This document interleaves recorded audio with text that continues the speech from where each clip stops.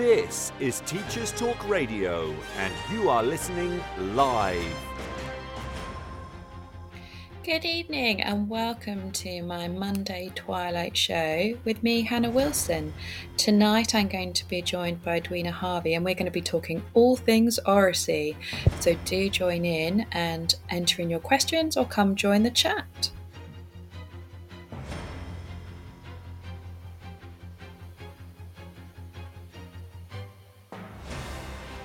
This is Teachers Talk Radio, and you are listening live.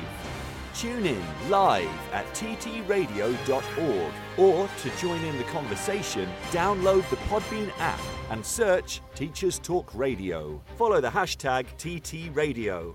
Tune in, talk it out with Teachers Talk Radio.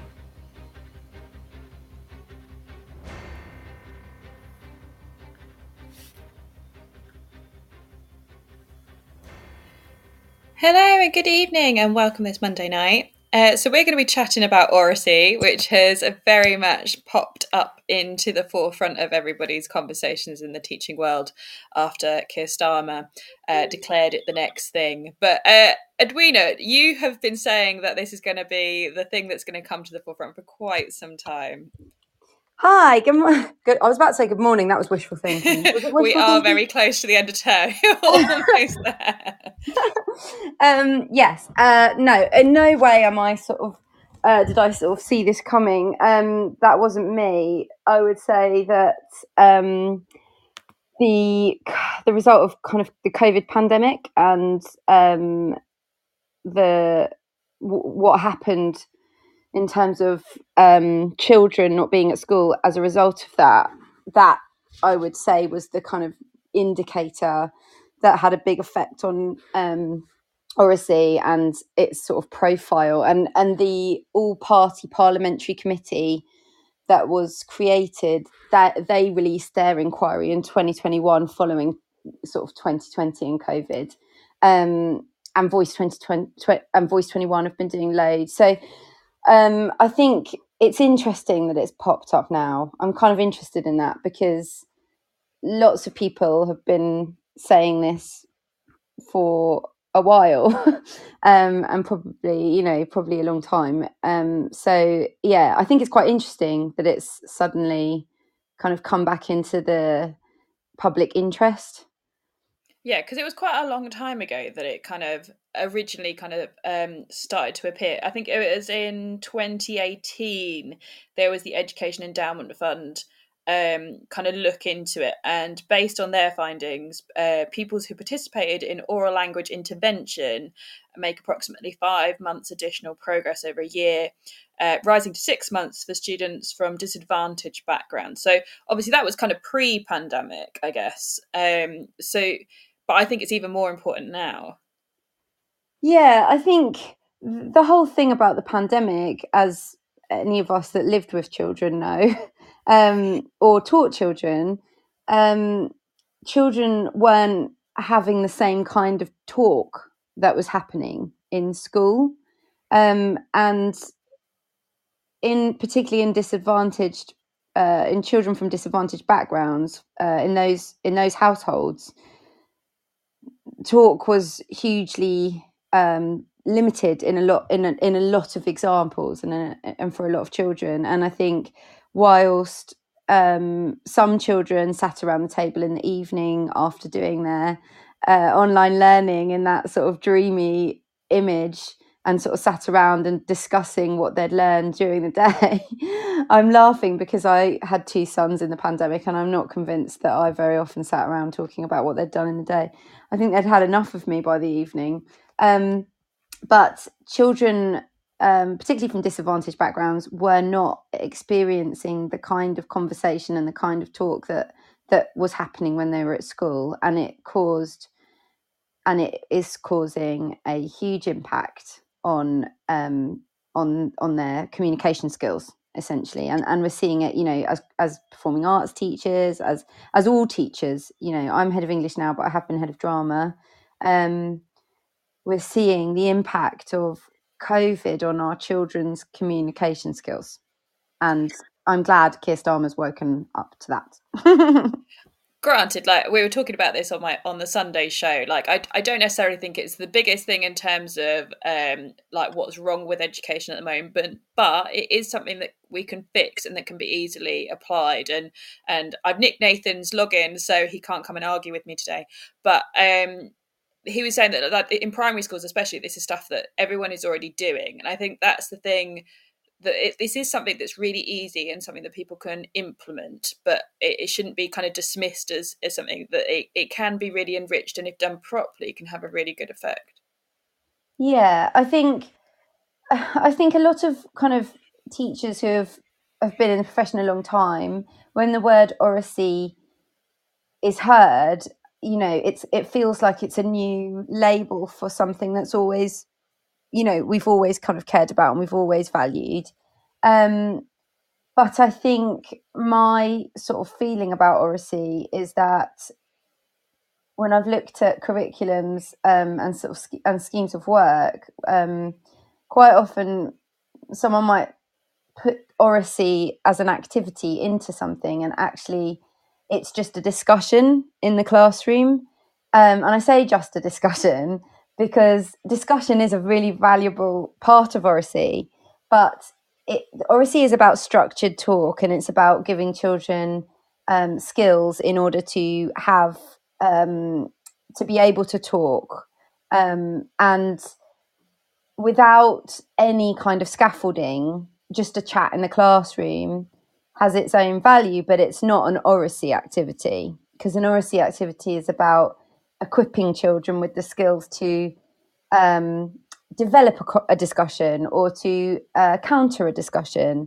And so I think sometimes it still is misunderstood. And as you say, like maybe not given the value that it needs in order for it to be effective. And I think it stems all the way up, and as you go through the different key stages, it's going to become more advanced, and the more you can do it, the more it's going to have an effect. And I think that's the thing, isn't it? And I think with children in the younger years, certainly that there's not as many parents going to bed and reading to their children, or having their children read to them and reading out loud and things like that. That there's that, and especially more so with COVID, when they were home for a long period of time. And in school, they're not allowed their phones. They have more chat and more communication, and they're having those conversations with their teachers. They're being prompted, but if they've been at home for that long time, they're not having those in-depth conversations. They're not having. I think as if you're not a parent as an educator, we don't know. We always inquire and we're quite inquisitive, but that's not necessarily where someone's mind goes. And I think it's just eking out that extra bit of information and that extra way of thinking and developing the way they talk. And I think, I don't know, personally, living with a teenager, he doesn't really want to have those conversations with me a lot of the time. And being in school, in that environment, it's an environment that's encouraging and, sort of creating a space where they want to participate in those conversations, hopefully. So I think there's a lot of work to do. I do think that generally the primary schools, I feel like, are more equipped, I feel like, in terms of their sort of Oracy offer. I think at secondary, it's really difficult. The sort of the first research that I did on it within my school, I think it sort of highlighted to me that some subjects really feel that it's not helpful and it's not useful. I think that's really interesting. I'm doing some research on literacy at the moment, literacy culture with middle leaders, and I was talking to a middle leader recently, and it was a science specialist, and they were saying that a lot of the kind of strategies in terms of literacy aren't actually that helpful in terms of science, because they don't actually, in a science exam paper, for example, they don't actually have to have particularly high literacy. Like, they need to have the science, but they can, on an extended mark answer, they can just bullet point their answer. They don't need to be kind of writing in the way that we need them to, maybe in English. So I just think it's really interesting. I think when in secondary, we come from a place where there's lots and lots of different dynamics and lots of different pressures and needs. And I think finding a way for Oracy to genuinely embed at high school level, I think it needs to work, it needs to be able to be worked in different subjects, but in ways that are useful to them. It was interesting when I was doing a maths training on it, actually, because there was lots of opportunity to discuss maths in a way that I as a non-specialist I wasn't aware of. But I think it needs to be really supported by leadership and sort of pioneered by leadership within a school, and it also needs to be made sure that it can be whatever's happening is flexible to work for different subject areas when it's in secondary. And I think it's also important to know the benefits of it, because obviously one of them is the cognitive game. So it improves the results and helps with retention of subject knowledge, and it's transferable across different skills. And I think that kind of is reflected. There's obviously the from the creative point of view for art, we obviously use Oracy a lot, and we have lots of things like that. And we kind of had that discussion about what art is and how and have those kind of conversations where we challenge students and flip things and kind of even the Dada and Surrealist movements, if that's still art, and kind of how art changes and makes people think. So for me, it's quite an easy thing for it to happen. And actually, we had the Cultural Learning Alliance recently released a report on arts, and it was quite a similar thing, that it has kind of an increase. People that do well in art has a reflection in their English and maths and things, and I think a lot of that is actually down to the Oracy and the fact that in art we're having those conversations and they're transferable skills. And I think that's what people don't necessarily think is important as about art. Oh, it's just drawing. But actually, we challenge them quite consistently about what they're thinking and get them to think in different ways. And that's that thing that's able to transfer to the other kind of skills across the school. And for me, that was a bit of a light bulb moment. I was like, that's what it is. That's why we have such a strong impact on other subjects if you get it right. Yeah, I think I think there are some subjects that find it more tricky. I would say that, and the different types of talk as well. Making space for different types of talk again has its own challenge. But again, we're seeing part of the English GCSE is that the students have to perform a speech, and we're seeing a lot of challenge with children feeling anxiety about speaking in front of others. And we've always had children who don't like doing that, but the level I think that it's at now has been hugely exacerbated by COVID. And it is that thing, isn't it? That it's that skill that's transferable. You have to stand and talk to people in an interview. If we don't give them these basic skills, they're really going to struggle. But if we can do it well and really equip them, they're going to flourish. Because for me, my earliest thought of kind of how Oracy impacted me was when I went to do my master's. I was the only full-time student, so I had half my lectures with the graphic communications full-time students. So I was like the random person in the room, and each week we had to present our design briefs that we'd done, and everybody in the room then went around and kind of critiqued it, and that was week in, week out. And it was so nerve-wracking at the start to stand up and talk about what I designed and why I designed it, and then have people criticize it.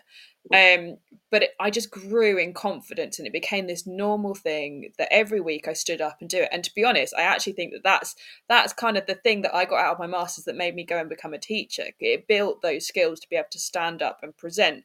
And I think that's a little bit why perhaps teachers are a little bit reluctant maybe with Oracy, or I've heard all this before kind of thing. But actually, it's just because we are very, very good at it. It's something that we have all embedded in our own kind of, it's part of us as teachers to be good at Oracy, that we're perhaps forgetting how difficult it is to get to that stage. Yeah. I'm just there's talking about sort of the impact it has in the future. There was a survey done by, so there's two surveys, one by CBI and Pearson, in 2016 found that 50% of businesses were not satisfied with school leavers' skills in communication. So it was 50. So they compared in terms of what they weren't satisfied with in terms of school leavers. 29% was numeracy, 32% was literacy, and 50% of businesses weren't happy with school leavers' skills in communication. And then, and 2018, LinkedIn did a study as well on skills gaps in the workforce and found oral communication skills emerged as the biggest skills gap by a large margin. So I just think those two surveys, it's like, employers are telling us, yeah, well done, you've got the literacy, you've got the numeracy, you're improving, in that sense, but no one's taking into account that you're sending these kids to us with their GCSE in English and maths, but they can't stand in front of a room, they can't have a formal discussion, they can't, and the evidence is there to sort of to show, to prove that it needs to be taken seriously. I suppose it's that you could be the most intelligent person in the room, but if you can't articulate your idea, it's never going to get off the ground. Yeah, it was really interesting when I was head of drama. You used to get, people, sort of people that worked in the army, people that worked in the police, and consistently those people would come, back to schools and say the most important subject I did at school was drama. Because it helped me to be able to talk to people or present in front of someone or speak in a certain way. And yeah, I think it's just being realised, really. But it feels, I think we're in a bit of a middle ground at the moment, because it still feels a little bit like a bolt-on. The GCSE English spoken language assessment that they sort of have to do, but it doesn't count towards their GCSE, so they have to do it or they don't get their certificate. But equally, if they get a pass, merit or distinction, it doesn't make any difference towards their GCSE. So I think it still feels a bit just a little bit like an add-on at the moment. Like, people are starting to take it seriously, but it's not taken seriously enough, or it's not being given enough time at the moment, and I hope that changes. But there's that other side of Oracy, isn't it, that if you were to have an argument or have a conversation, then and talk it through and discuss it as a pair or something beforehand, then that's going to impact your writing and you're going to write better. So but it's one of those that they're not really seeing that side, because in an exam you don't get that opportunity to kind of counter with somebody else before writing it down. So it's just that moment, but actually you'd probably get more out of the students if they had that conversation first. Yeah, and I think there's lots of examples of where we do that, with EAL students. We might say in English, write the essay in your first language, but before that we might say, like, tell me the story, write the story, and then translate the story. So, like, speak before write is something that we use quite a lot. So it really supports children with, like, special needs. It really supports everyone, essentially. If you speak it before you write it, you generally feel freer than if you try and put pen to paper immediately. What other strategies would you recommend? Because you've given me loads over the years. I just like to add them in. I was going to drop the sort of the most important text to get if you're interested in adding, starting to embed Oracy into your curriculum, is the Voice 21 book by Amy Gaunt and Alice Stott, and it's called Transform Teaching and Learning Through Talk, the Oracy Imperative. So yeah, that book is a bit like, if you get a copy of that book, it's a little bit like a handbook. Really fantastic assistant head in Norfolk. I remember him tweeting and saying he basically is just taking that book into the classroom every day, a couple of years ago, and it's just got loads and loads of different activities, different ways of kind of incorporating, like changing maybe what you were doing and sort of adapting it or adding in an activity. But it's really easy to use, and I'd really recommend that. Some of the things, I think it's really important to be playful and have fun, and some of the activities in there are kind of are all about sort of being playful with ideas, and others are ideas about, so you've got like fishbowl discussions, for example. They've been known as Socratic like discussions, where you would have people in the middle having a discussion, and then you have people outside looking in like a fishbowl. And those people aren't having the discussion, they're watching the discussion, and they might be writing notes on the discussion, and then you can flip it. There's loads of different sort of versions of the fishbowl, but it can be really good if you've got students who are less confident. They can sort of start on the outside of the fishbowl, so they're doing a speaking and listening activity, but they're not actually speaking, they're listening at the start, and then maybe they get some ideas from their sort of listening that might help them to come up with their own sort of thoughts and responses.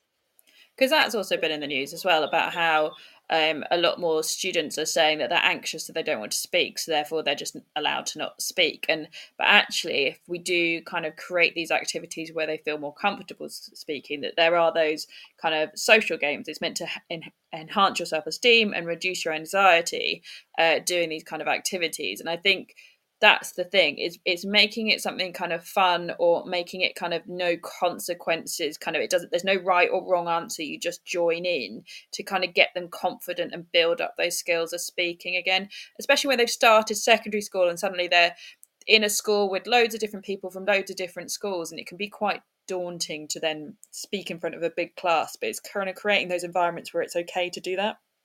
Yeah, and I think they have something called sentence stems. I think that's from that same book, and it's we would use it. You'd probably use it in art. We'd use it in English, to kind of scaffold sentence openers. But you can do the same thing with discussion. So you can have the sort of sentence stems on the board so that they feel safe in terms of how to approach a discussion as well.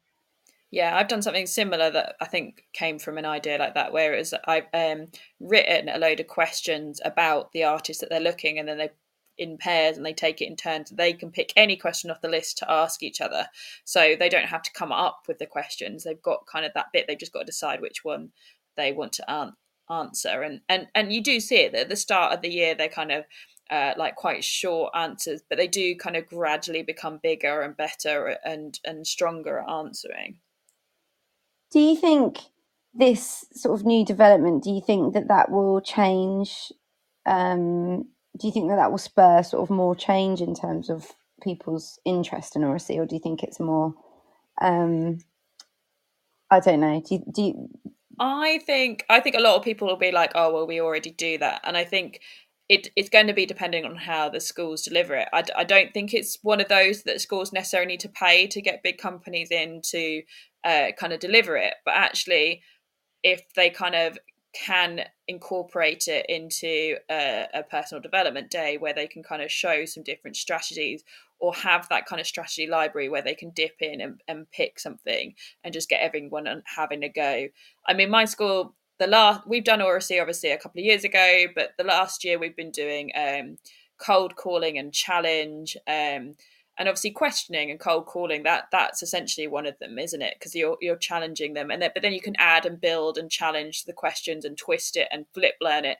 But it's just giving them that confidence that actually you need to give them that pause so they think, and then you can pick anybody in the room, and they've had that time to hopefully come up with an answer. So they're less kind of anxious, and you're also kind of thinking about where you're going to pick. So you go for the students that might be more anxious, you go for an easy answer, and then you challenging the other students in the room.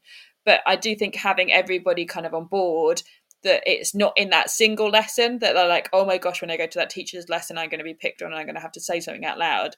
If it's a whole like kind of school thing that everybody is going to speak, then it should have more of an impact. I think if it's just a sole lesson, it's going to not quite have the impact that it could have. Yeah, I think embedding any of these, elements, it has to be, everyone has to buy in, don't they? I think there was, I'm going to forget now, but there was some figure about children who are disadvantaged are the most likely to sort of say nothing in an entire lesson.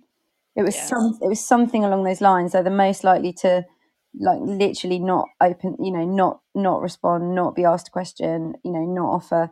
And then when you think of the difference between what that child is like, what the offer is for that child compared to a child who is really confident, really, high prioritizing, and the amount of interaction. I think that's the thing. It's like the amount of interaction that child is getting with a teacher in an hour compared to a child who doesn't have those skills in Oracy, and isn't being kind of given an opportunity to, or being encouraged to use them.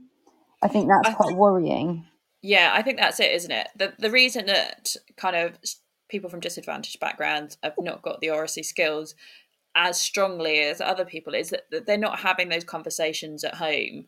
And I think it links a little bit with that kind of cultural capital idea that came about a couple of years ago, and the fact that the privileged students that parents will pay for their education, that have orchestras, like that's been in the news, the number of private schools that have orchestras versus non-private, and kind of they're more likely to go to the theatre or watch a play or go to a musical or something like that, or go to a gallery and look around the art. They're going to be having those conversations at home. They're going to be like, oh, did you see that in the news? Oh, have you heard about this? And they're going to have those conversations at home, and they're going to be exposed to a lot more things.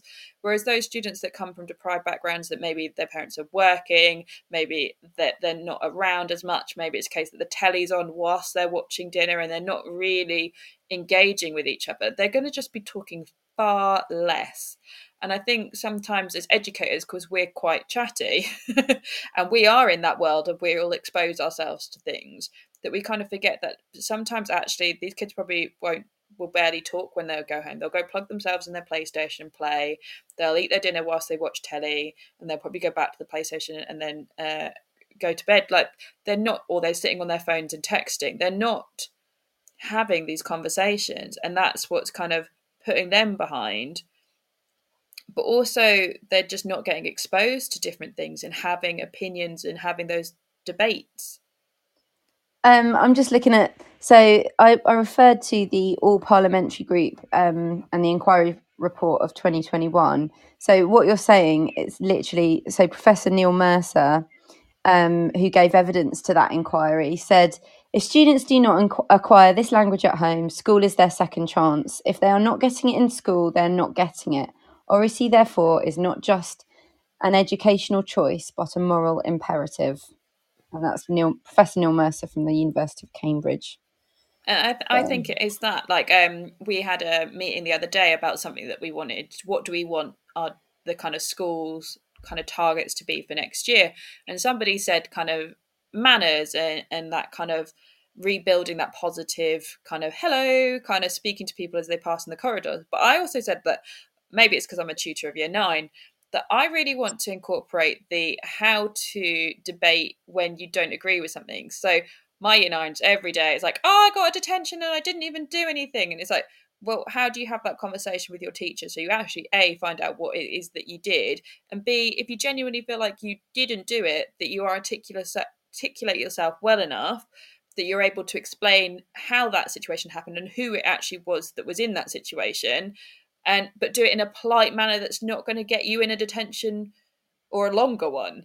It's I just don't think that they have those kind of oracy skills to be able to communicate in a really polite manner when they're upset either. And I think that's something, especially when you go on to work, when something doesn't go your way, or somebody's messed something up and you get angry, like you have to be professional, and the way you articulate and talk to somebody is really important and a really important life skill.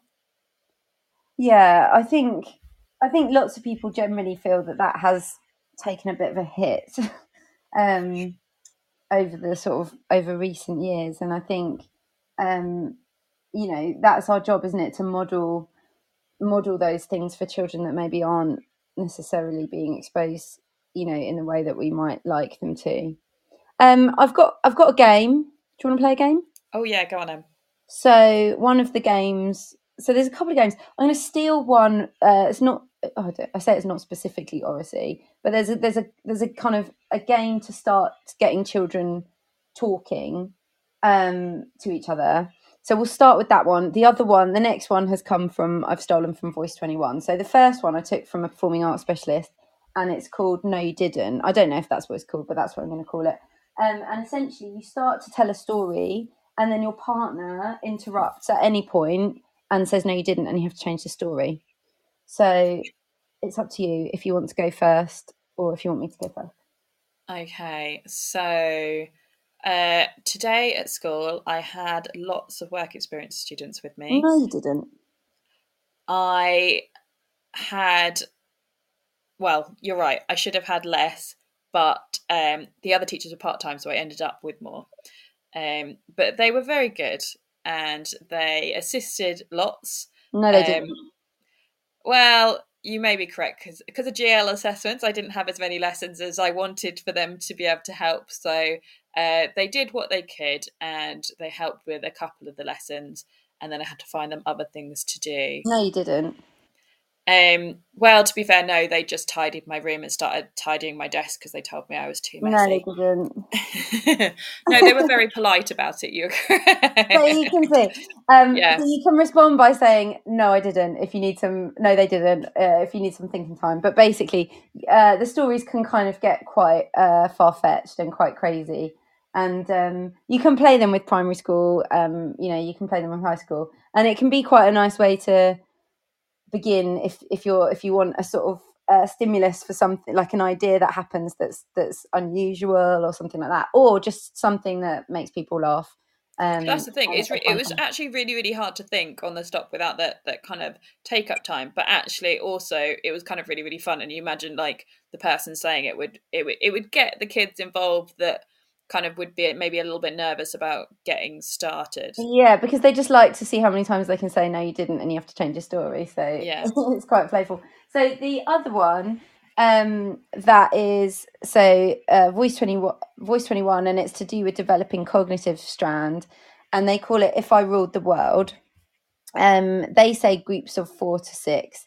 So one person begins and says, if I ruled the world, I would, and then they say something that they would do, but then they have to say because. So for example, if I ruled the world, I would have a 3-day weekend because people would be happier. And then the person next to them has to say, even if they don't believe it, they have to say, I couldn't disagree more because, and then they have to explain why they disagree, even if they don't. So they might say, I couldn't disagree more because people would work less, which would mean the economy would suffer. So they have to, again, say what they would do, and they have to explain it. They have to argue why it's a bad idea and explain that.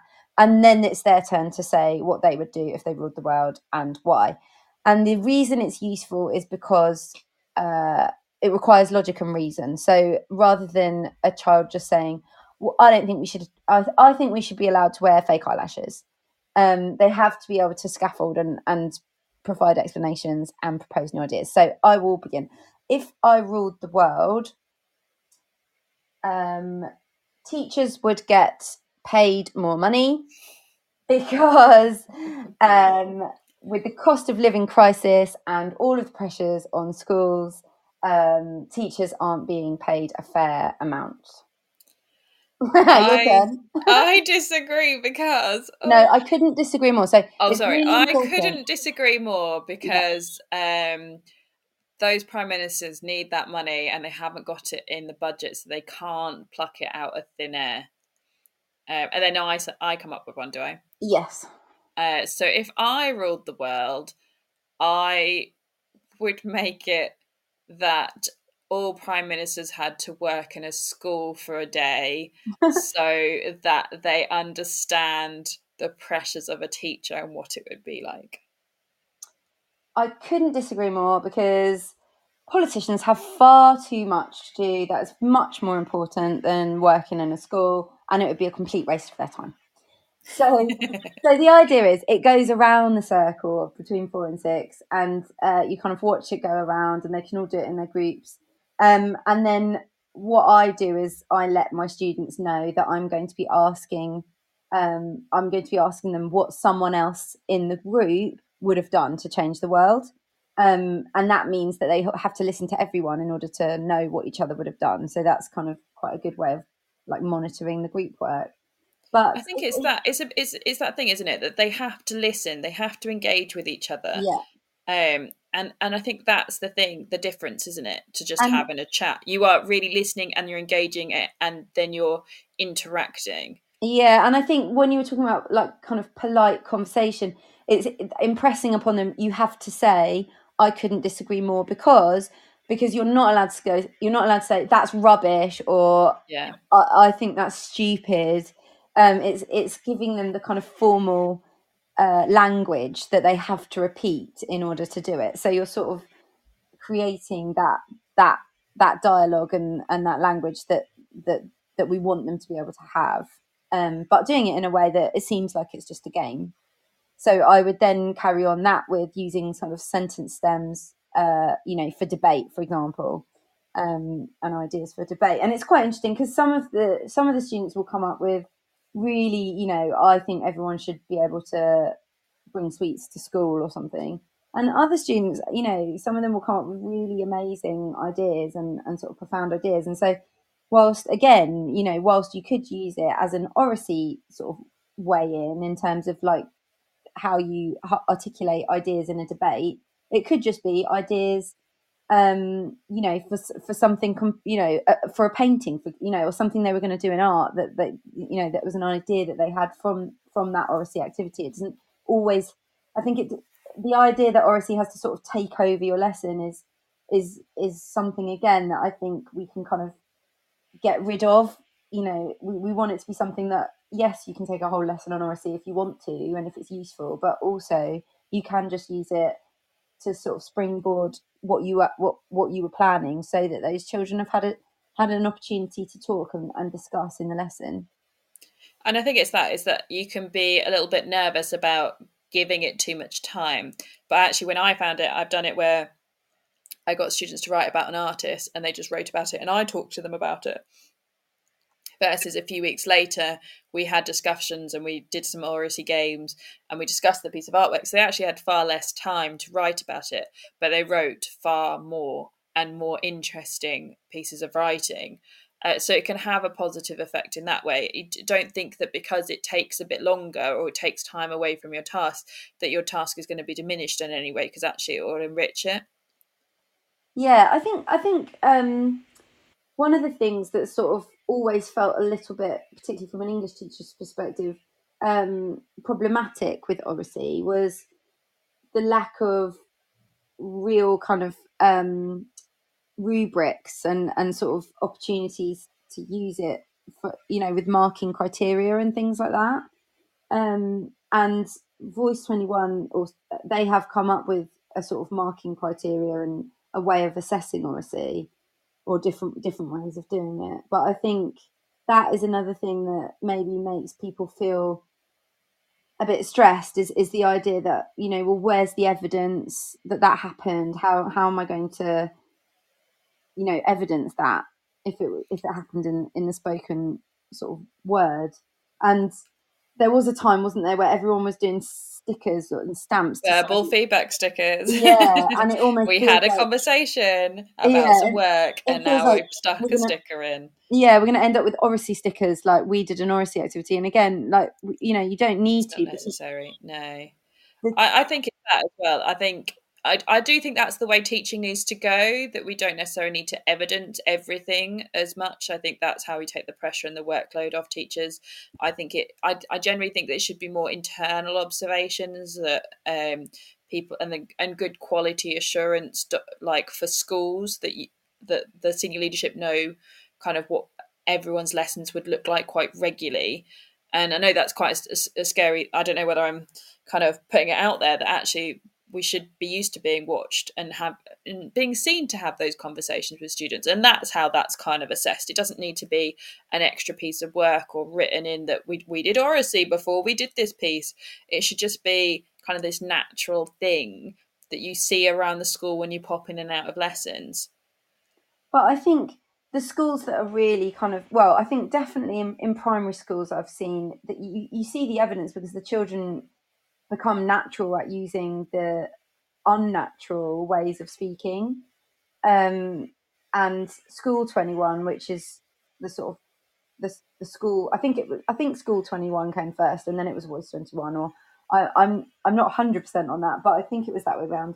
And when you see the evidence of how the children are using Oracy, it's natural, you know, and it comes sort of naturally to them, and that's because it's happening all the time, and it's embedded. So I think they don't need stickers because they've got children speaking in ways that are, you know, impressive and are elevating their outcomes because of the way that they're speaking. And I think that's actually something that like primary schools could essentially do. If you sent home a list of questions for their parents to ask their child at the end of the day. I know mine specifically goes very chatty just before bed to procrastinate, but I think it's one of those that actually we need to build it into everyday life and kind of build it into those other ones, and we can participate. Those I think one of our teachers had what was it called? I think it was called table time. I don't think we quite got it right, but the idea was in the parent bulletin there was a couple of like topics that people could ask their child and have the discussions around the table, and it was kind of meant to kind of stimulate that chat. So I think it's one of those that if it can be done really well in school, but actually if you filter it out to home as well, it can have even more of an impact. Yeah, I think I was thinking about when you were saying, you know, thinking about adults and Oracy, I think is quite interesting because we know that children are impacted positively or negatively from the way that talk happens at home. But I was thinking about when you were saying about teachers being kind of good at Oracy, and I was thinking about ECTs actually, because I think the new framework uses scripts for training teachers, doesn't it? So they essentially they write down in a script and they work from that what they're going to say in a lesson. And I was talking to an assistant head recently about it because I haven't actually used. I've got 2 ECTs starting in September, but I haven't actually run under the new framework the ECT program. But he was saying actually it's really interesting writing down what you're going to say when you're teaching, because he said actually really experienced teachers, everyone could benefit from doing that occasionally, because it means that you think about the way that you're articulating your ideas, that the questions you're asking, all of those things are written out and scripted. And I think it feels a bit robotic, I think, to teachers that haven't come from that background. But actually he was saying he could see the merit in it. And I think I was actually on my level 7 apprenticeship, and actually people were saying that the trainees coming through aren't quite the same caliber as pre-COVID. And I think that is a little bit because they haven't had those Oracy skills of standing up and talking and how to quickly change a conversation when the dynamic changes in a room or something like that. But also from the mentoring point of view, it's definitely flipped to try and get it to have the student talking more. So I had Jim Knight's on a previous show, so do go back and watch that one, looking at instructional coaching and that idea of kind of very simply like kind of what did you think went well? How would you scale it on a 1 to 10? If you thought that lesson was a 6, what would you do to get it to a 7? And what would you need to do to get it to an 8? And how would that look? And kind of your not talking to them and not giving them the ideas, they're kind of discussing it with you, and then you give them strategies that they can kind of pick from and build in. But essentially it's coming from the student are evaluating themselves, and that's how you kind of build up those Oracy skills and those self-reflection skills. And I actually thought kind of as a I've had trainees for years, and I think that is a really good tool, because a lot of mentors will just be like, yeah, I thought this was good and this was good, and do your sandwich and what have you, but actually the trainee isn't talking and isn't kind of engaging and coming up with it themselves. I think it's interesting.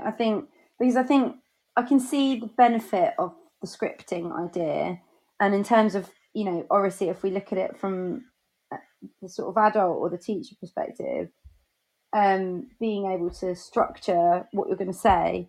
But I think there's also the danger of it becoming robotic and formulaic, and when you sort of hear phrases used and you think, well, you haven't really thought about the children that are in front of you when you're saying that. I remember watching a trainee with a top set who were really engaged and really working really hard, and the trainee said, now kind of went through a whole bit of script that was about being kind to each other, and you could see that the children were kind of thinking,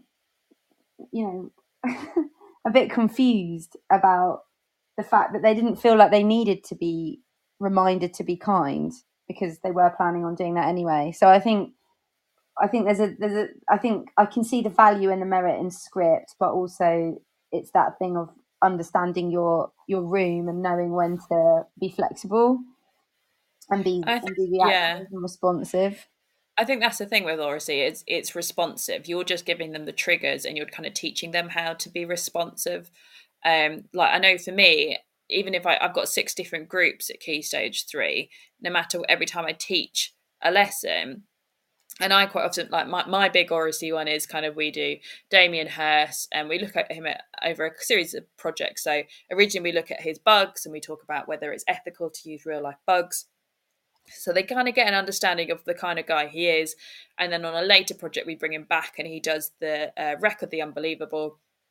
So he makes loads of sculptures and then he puts them underwater and then he pretends to find them. And then there's a video of him talking about it. And he was like, these are thousands of years old, but like some of them are Mickey Mouse.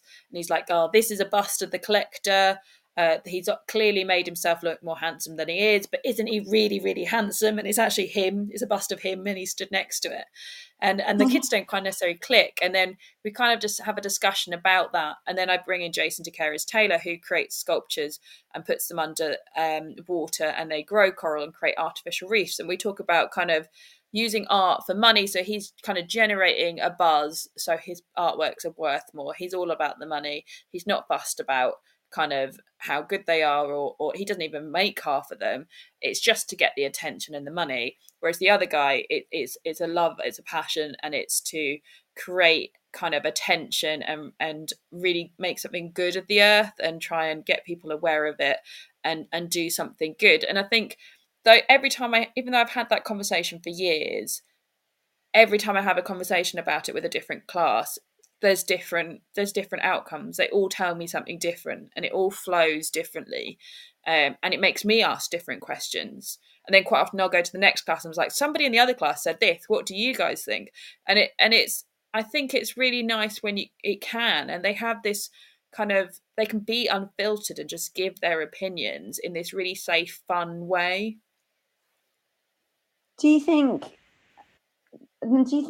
we will solve it for all children? Do you think it's possible? Do you think, do you think it's always going to be some children who find, who are better at that, and some children who really hate it and really struggle?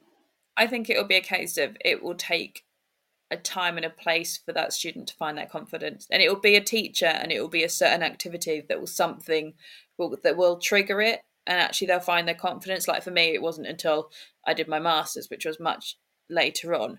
I mean, I'd obviously started building up with that in the fact that I was a scuba diving instructor, so I'd have to present and teach people how to do that. But that was only literally in front of a couple of people. But I remember really getting nervous to do that. But it wasn't until I was like, right, I full on take everything and I do this every week and do it routinely, that it kind of embedded me. There's still points where I'm like, oh gosh, I'm quite nervous in situations, but there's not many situations that I wouldn't happily go stand up or do something. I mean, I was quite nervous joining Teacher Talk Radio, but now I love it. But I still get a little bit nervous beforehand.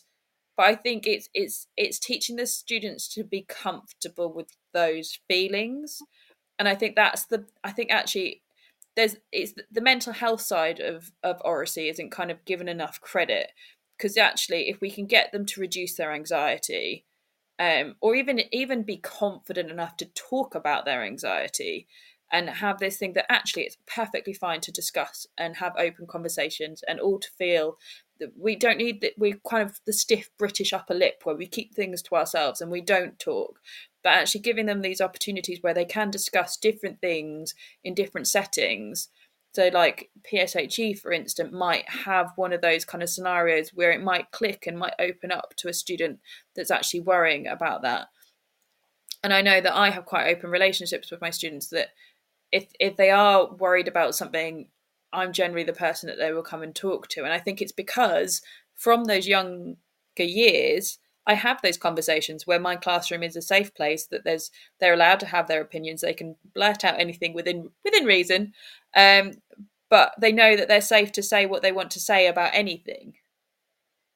I think you're right about art rooms being safe spaces. I always feel like when I go into an art room, it always feels really there's a really calm, and I know it's probably not always calm, but I don't know. There's a different atmosphere in an art room that I think is really special, and I think it's really nice to think of Oracy being championed in a subject that is about drawing, because I think we don't expect it. We don't expect it to be in that place necessarily. But I think it's that same thing of, like, in drama, it's that place that you perform, you learn to kind of almost have that alter ego and stand up and do those things. And I think these are those extra skills that are more transferable to life. And that's like, the more I'm doing Teacher Talk Radio, the more I go through my educational career, is that I definitely think that there needs to be more focus in schools in building those skills that are going to support our students in later life. And I do think that the lack of oracy during COVID, with students being at home, perhaps because it was so monotonous and repetitive that they weren't really having those conversations with their parents because they were stroppy teenagers. So it's kind of, it has put them on the back foot in terms of being able to speak and be able to articulate themselves and be reactive to situations. I feel like they've got quite comfortable. Yeah, I mean, you could just turn your mic off, couldn't you? the world where you just turned your mic off if you didn't want to speak, or you said that you didn't have a microphone. That was the classic, wasn't it? Yeah, or my video's not working, or my Yeah, microphone, or change your name to connecting. Like, yeah, there was just so much opportunity to opt out. And yeah. now what we need to do is reduce that and make sure students are opting in. And I do think that there is that kind of, But I I think think that's as well, we take a lot of the responsibility on our shoulders in education. But actually, when I'm looking at those facts from LinkedIn, I'm wondering where the employers are, because it would be so useful to have those people telling our kids, look, yes, you need your English, yes, you need your maths, but also I need you to be able to stand up and make a speech. because I have that on Norwich University Arts. They did a big survey of all, like, thousands and thousands of employers, and then they put together the skills that most commonly came up that they needed. I might try and find that and just see whether I can reel off what they had in there. But I put that on my I have kind of starter booklet, so each lesson they have a different starter task on them, but on the end of each one they have a kind of go through all those skills, and also have a somebody famous within that kind of sphere, so they kind of have an understanding of different careers within the arts. But let me find, I think I've got it right. So this is what the things that they say. So generally, here we go. Creative studies and professional skills. So meeting deadlines, working independently, demonstrating a positive attitude, responding to feedback, and positive communication. And I think that's the thing. You need to have, obviously there's the self-dedication of the deadlines, But to have a positive attitude, you need to know how to regulate yourself and how to articulate yourselves and have a positive working environment. To work independently means you need to have articulated kind of what you need, what you need to do, and know how to do that. Responding to feedback, again, that needs to be done in a way that you can articulate and ask what that feedback is, and not get emotional when you hear about it, and know how to do it well. But the most important one is that positive communication. They're looking for people that have those skills to be able to do the jobs. Yeah, and so maybe, maybe if we're looking to improve our offer as educators, we're not only thinking about how we can make Oracy really authentic and part of everyday working in school, but also in our sort of interactions with employers, rather than it just being necessarily about, oh look, this is a job you could do and this is what you would need to do it. It would, it would be interesting to hear more from them, I think, about the communication expectations that they have of our young people. And I think we notice it immediately when they go for their job interviews, don't we? And Yes. we realise how little we've prepared them, I think. Well, I think so. For that aspect of trying to get a job, we've sort of spend all this time focusing on what's written on their CV, but we don't spend enough time thinking about the person that's carrying it into the interview, I think. No, So I that, agree. I think we do need to see it be more championed by employers, because I think it is one of the highest skills that you need to be able to be employed, is to be able to articulate yourself. I feel like if you can articulate yourself, if you can, even if it's not a very good idea, I said earlier, you need to be able to articulate your idea if it's good to get it off the ground. But even if it's not a good idea, if you can persuade somebody, I've been reading a book on kind of persuasive language. If you can persuade somebody and get them on your side, you can get your team motivated, you're going to just go so much further. Like, there are so many more skills. And I think, like you said, I do think the primary schools kind of do have that more of a balance onto Oracy. It just seems to drop in secondary school. And I think hopefully this will be the little kind of push that will maybe rebuild those skills that have been lost in COVID, and not only just build them, it can enhance them to a point where we're actually sending kids out into the working world where they can articulate what they want and what they need, but also do good jobs and be proud of themselves, and get that as far as they can, because they've articulated their ideas and not kind of kept them to themselves because they're worried about what people might say. I think so. I have to go. I was trying to think of a way that I should say that in a more articulate I was going to manner. play the news, don't you worry. Well, thank you for joining me. Thank you. If Phil wants to pop on and join in at the Oracy chat later, he can do. But I'm going to play this week's news. Thank you very for much, joining Hannah. me.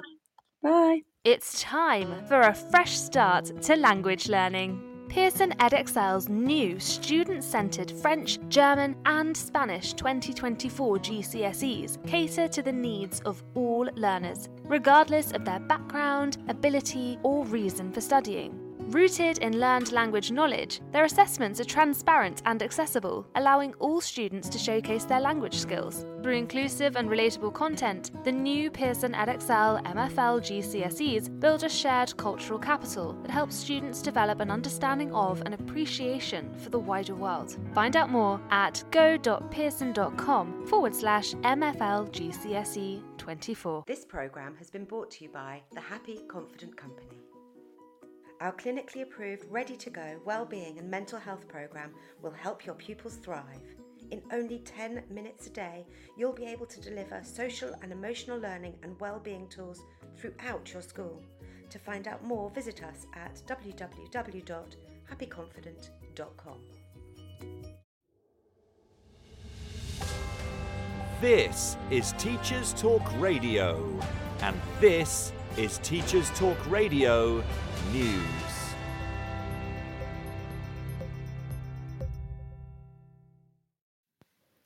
BBC News reports that the school run by Ruth Perry, who took her own life after a critical Ofsted, has been rated good after a new inspection. Ms Perry died in January after receiving news her school was being downgraded from outstanding to inadequate. Ms Perry's death prompted an outpouring of anger about the inspection system, although Ofsted defended its grading process and said one-word gradings would not be scrapped. The latest report comments on the work done by the school to address previous weaknesses. The new report raises again the question of high-stakes inspections. MPs are to hold an inquiry in the autumn and will look at how the system is working. Ms Perry's sister, Professor Julia Waters, said in a statement, "The reversal of the previous judgment in a matter of months illustrates why schools should be given the time to correct weaknesses before the final report is published, and that the latest judgment proves what all of those who knew Ruth and the school have known all along." Last month, Ofsted announced some changes which allow schools that were given an inadequate rating over safeguarding to be re-inspected within 3 months, giving them a chance to be regraded if they have addressed concerns.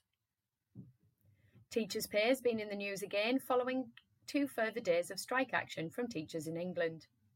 The Daily Mirror reports that Education Secretary Gillian Keegan is continuing to be under pressure to publish pay proposals or risk strikes dragging on even longer. All the major teaching unions in England are conducting fresh ballots after rejecting a £1,000 one-off payment for 2023 and an average 4.5% pay rise for next year. The government referred the decision on pay to the pay review body, who has reportedly recommended a 6.5% pay rise, but the DfE continues to refuse to publish the advice. The Guardian reports on Labour's plans for education should they win the next general election. The article itself focused on plans for early years, which could see more graduate teachers working in nurseries and more nursery places in primary school settings. Shadow Education Secretary Bridget Phillipson said she wanted to put early years on an equal footing with schools to give children the best start in life. The TES gave further comment on Labour's plans as the party set out how it plans to boost teacher retention and improve standards. The plan includes giving early career teachers a one-off payment of £2,400 for staying in the profession and sending regional improvement teams to help schools. New teachers will be required to have QTS, and they will also improve recruitment by cutting costs. The party, currently in opposition, has not made any comment on teacher pay. Finally, the BBC reports on what it describes as a crisis in waiting for children in care. In March, the government extended a ban on unregulated homes to children in care aged 16 and 17. This followed a BBC investigation which found some had been forced to live in caravans and barges, and some had experienced abuse. The crackdown begins in October, when Ofsted will begin inspections, and all unregulated care settings will become illegal. However, some local authorities fear they will have to continue the use of unregulated accommodation, usually in houses and flats in residential areas, because they will have no alternative. Regulated placements are suffering chronic staff shortages, and a squeeze on places at the same time as a rise on numbers of children coming into care is causing continued issues. A DfE spokesperson said it was the responsibility of local authorities to provide safe placements, but that it was investing £142 million over the next 3 years to ensure the transition to Ofsted registration is successful. This has been your Teachers Talk Radio News with Joe Fox. This is 2 Minute Tech with Steve Woods, your tech briefing on Teachers Talk Radio. Hello, this week I'm going to support a question everyone will see at the start of next year. It goes something like this. Hi EduTwitter, can you reply with where you are so I can show my class how far a post on the internet can reach? With a bit of free tech, you can make this much more visual. I'm going to use Google Maps because it's free, and most likely you'll have used Google Maps at some point in the past. So, when you have all your responses, sign into Google, go to Maps and click on the menu next to the search box. That's the 3 lines that look like a burger. From the menu, select My Places. You'll now have 4 options: Lists, Labelled, Visited, and Maps. Click on Maps and at the bottom select Create Map. Now you can give the map a title so you can find it next year for comparison and add all the places from your Twitter replies. Simply type the name of the place. When it appears with a blue point marker, you can click the plus sign to add it to the map and then select the colour to help it stand out. When you've finished, all places will be saved and you can access the map by following the first few steps: Menu, My Places, Maps. There are loads of other great tools to use also. Measure the distance from your school to those places, hit preview and go into the view only mode. Here you can select a place and you're treated to a short bio and an image of the area. So next time you're looking to bring a lesson to life, why not try using maps to help pupils see where places are in the world? Do you have any top tips for mapping? Why not get in touch and tell us what you want to know about tech? I'm Steve Woods, and that was 2 Minute Tech. 2 Minute Tech with Steve Woods, your tech briefing on Teachers Talk Radio.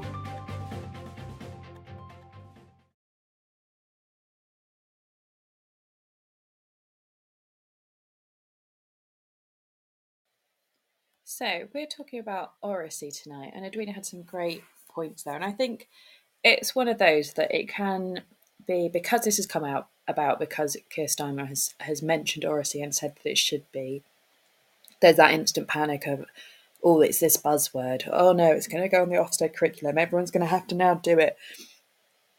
But I think that it's not necessarily the most important thing that drastically needs changing. The workload and the retention are the more important things, and that should be where his focus was. But Oracy is one of those areas where it is shown to have a big impact with little funding. And at this point, with where we are, that's quite an important thing in teaching, is that this is something that we can do. You don't have to pay for big agencies to come in. There are quite simple, easy things that you can do that are going to create this positive effect on your students and increase the Oracy. So we've talked about all the different areas that they can kind of do it, and we've had some fun games as well. But the other side of it that I want to talk about is the civil engagement and empowerment. So I think by having these conversations, we're exposing students to different things, and it means that we're giving them an increased understanding of social issues. So I think our curriculums blend well to be able to adapt and be able to talk about things that are going on at the time in the news, in the world, or things that have happened in the past, that we're able to kind of have these conversations about kind of why things change. So, for example, my students have been doing installation art, and we talked about kind of what installation art. Now, I've got a student that is in my form and in my art class and tells me pretty much on a regular basis that he hates art and art's pointless and all this stuff. He's very much a history buff and loves history. But when I was like, well, what about statues of famous historians or famous people through history? Are they not art installations? And it suddenly changed the narrative, and he suddenly was like, okay, so actually I could write about a statue that's on my favourite person from history, and actually that's art. I'm like, yes, that's art. That, like, art's been going on a long time. But I kind of like that idea that it switched the narrative. And then we could discuss about, but if we were think about statues that have been pulled down because actually people put up statues of people that were in charge of the slave trade, and they've all been pulled down because people don't agree with those statues and they don't think they should be up.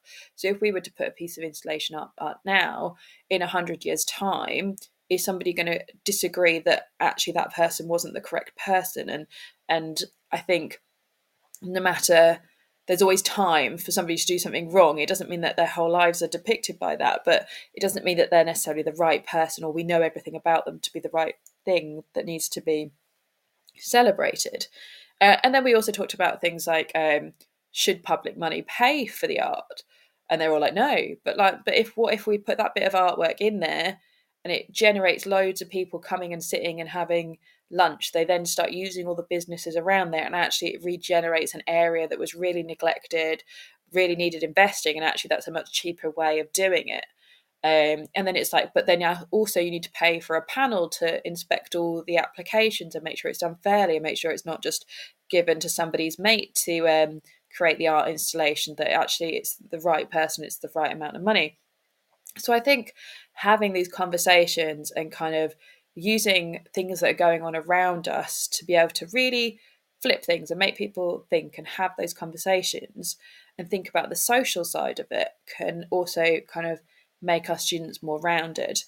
And I especially think that not necessarily from our poor deprived students, but from students that might not necessarily come from open-minded households. If we're at school having conversations about gender, identity, sexuality and things like that, and then that is the same message around the school, from different teachers having the same kind of conversations, and that becomes more of a social norm. And I think that's the thing that we are seeing a little bit more of now, is that actually kind of the schools are setting that narrative, and that Oracy has had that positive impact, that there is less homophobia, I think, in the younger years, because we keep those conversations flowing about what is right and what is wrong, and kind of the opportunities, and how you what kind of language is okay to use and what is not okay to use. And I think that we have a moral responsibility in that respect to use Oracy to make sure that we're having an impact on social issues. Same with things like misogyny and Andrew Tate and things. Now that has been quite a big one this year, and having those conversations with students about what is acceptable language for how to speak to somebody of the opposite sex and what is not. And that it isn't just kind of the female teachers saying, this isn't how you speak to a woman, that it's the male teachers going, no, that's not how you speak to them. This is how it is. And it's that common language, no matter what teacher, no matter what school, that we're creating that conversation of what that norm is. They might have that person at home where it's the opposite, but it's that thing that we need the greater voice, the combined voice for those students to actually go, actually, there is another way of thinking. And hopefully that will kind of counteract that. So there's that kind of side of it as well. So we need to not think of kind of it just as kind of a little fad or something, but actually there's a bit of a kind of moral responsibility of the impact that we can have if it's done properly, and actually if we include these conversations. And so you could have it as like a tutor time Oracy kind of once a week, as opposed to them just sitting there and watching news round. Are you having these kind of gritty conversations with your students where they're all getting involved? Are they sat all in a circle, so there's nowhere for them to hide, but you're just having these open and honest conversations where they can have their opinion, but it's kind of fun and safe space to do it. So I think it can go outside of the classroom in terms of not just in lessons. It can go into those tutor times and have those kind of ideas. And I think it can just, if you can get it right and you have those students building that confidence, it can have a really positive effect. And I certainly see it with my students in terms of getting them to write things down, that when they've done those Oracy tasks, their writing is improved, but also challenge them in terms of their ideas. So I very much like it that I'm like, why are you doing that? Tell me why. Explain it. No, but I want to know every detail. You can't just say, oh, because I just wanted to draw that, or I just wanted to paint it that colour. I want to know exactly why you decided to make that colour, and then how you made that colour. And because I'm very mean, I only give mine the primary colours. They have to make everything from scratch, and they have to explain it and why they did it. So I think if they can justify themselves, having that ability to kind of justify themselves, but also regulate themselves, that idea of kind of having that politeness, that they're able to articulate themselves in a good way, that they can get that across. So after school, they have those skills. And I think, like Edwina said, they're obviously the Oracy skills in terms of the English exam, where they have to kind of remember a piece of writing and read it out loud. But actually, if kind of the first time they have a real full-on, quite intense Oracy moment is actually when they're going for interview, we are kind of letting them down, having not built up those skills before they go to those interviews, and that they are able to have those conversations and confidently have it. Because that's the thing, if we all know when we interview, we know when we've interviewed bad and we know when we've interviewed good. When we've been engaging and calm and relaxed, maybe even a little bit witty, but confident enough to articulate our ideas. And that's what Oracy can kind of really bring to the table, is that we can give them those stepping stones to make sure they get those jobs that they want. And I think that's the thing as well. This isn't we're just going to challenge the top ones. Obviously, it will challenge the top ones, but the ability it will give to the lower ones, the ability to build up those conversation skills, build up those things, because a lot of them would probably go into public service jobs, but they are going to have to communicate with customers and things. Most jobs have a customer one way or another, whether it be a client or just literally somebody in a restaurant. That's where most of their jobs are going to kind of start, in somewhere that's going to have customers that they're going to have to deal with. Like most students generally have those kind of weekend jobs, but even all the way down to even if they're just handing out kind of newspapers, they're still going to bump into people. They're still going to have to be polite. They're still going to have to have those conversations. And I think if we can build them up so that they've almost built this resilience to be able to think on the spot. If somebody asks them something they weren't expecting, they're ready for that. They know how to quickly adapt and respond. Then we're going to build them up as students and build them up as kind of little worker bees, and do them the best that they can do. So it is, obviously there's the cognitive games. It is going to improve your results. They're going to have retention of subject knowledge, because obviously if you're having to recall things, so it does kind of link really well with everything else. So you've got that recall. You could use it in that respect. They've got to have kind of challenging conversations about previous lessons. Like they have to recall that knowledge to kind of respond quickly to something. Then that's going to help retain that knowledge. And also, if you're kind of doing this across the school, and it's not just one place, everyone's doing it, they're going to have those transferable skills, and they're going to really build on them. But it's become this society where I don't know whether it's just my school, but where students are like, I don't want to do that, I'm going to opt out. Like we're currently planning sports day. I've got kids that, no, I don't want to do that. I don't want to do anything. And I've got the ones that do, but it's a bit of a shame that they don't have that kind of, well, at least I'll give it a go. I was like, if you give it a go, we get a point. Even if you come last, we get a point. But they just don't even want to give it a go. They're that very much that opt-out culture. And I feel like Oracy can help kind of eradicate that somewhat, in the idea that it can enhance your self-esteem, but also reduce kind of that anxiety. And also I think those kind of students, shall we say, that like to articulate themselves too much or in a disagreeable way, that actually if they can learn to regulate those emotions, and even when they're in that kind of heated moment, that they have those skills to be able to think and articulate themselves in a composed manner and project themselves in that way, it can do a lot of good. It can de-escalate a conversation, or actually you can have that kind of conversation with them because they're not kind of just blaming you and shouting at you. You're having an articulate conversation and you can kind of understand. And I think that's the thing, is getting them to understand exactly what they're saying, but having that skill to be able to do it quickly.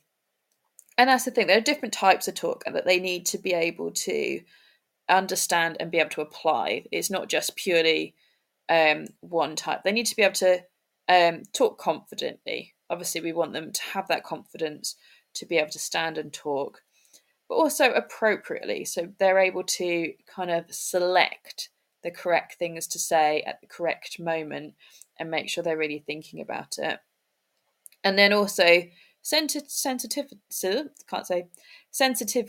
So they're really thinking about kind of what they're saying, why they're saying it, but they have that ability to be able to do it the right way, that they're having that sensitivity.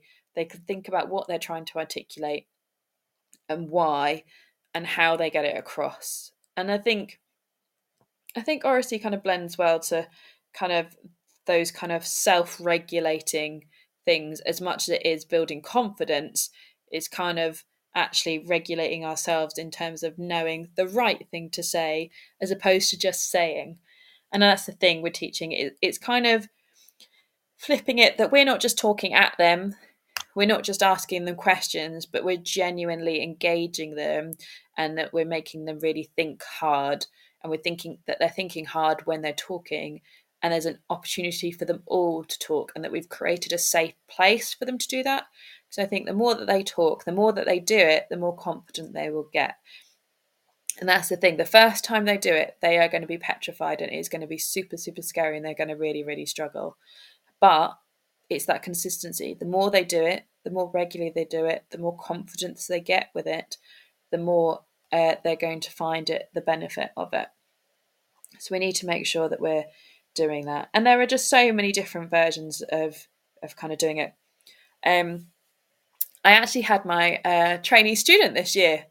She did a placement at another school, and then we met on a course, and she was telling me about what she did. And I think it's actually a really lovely example of how to get students to engage in Oracy. So she was teaching Key Stage 5, and having just come out of uni, she was really struggling to engage them, and was trying to look at, they were writing there in art, especially A-level, you have to write a 3,500 word essay that goes alongside your project on kind of art history and the theory that you've done within that project. So she was trying to get them exposed to other artists and things that were going on in order to be able to get them to really write better and think about different ways of comparing artists and exposing them to different things so they've got better arguments in their writing.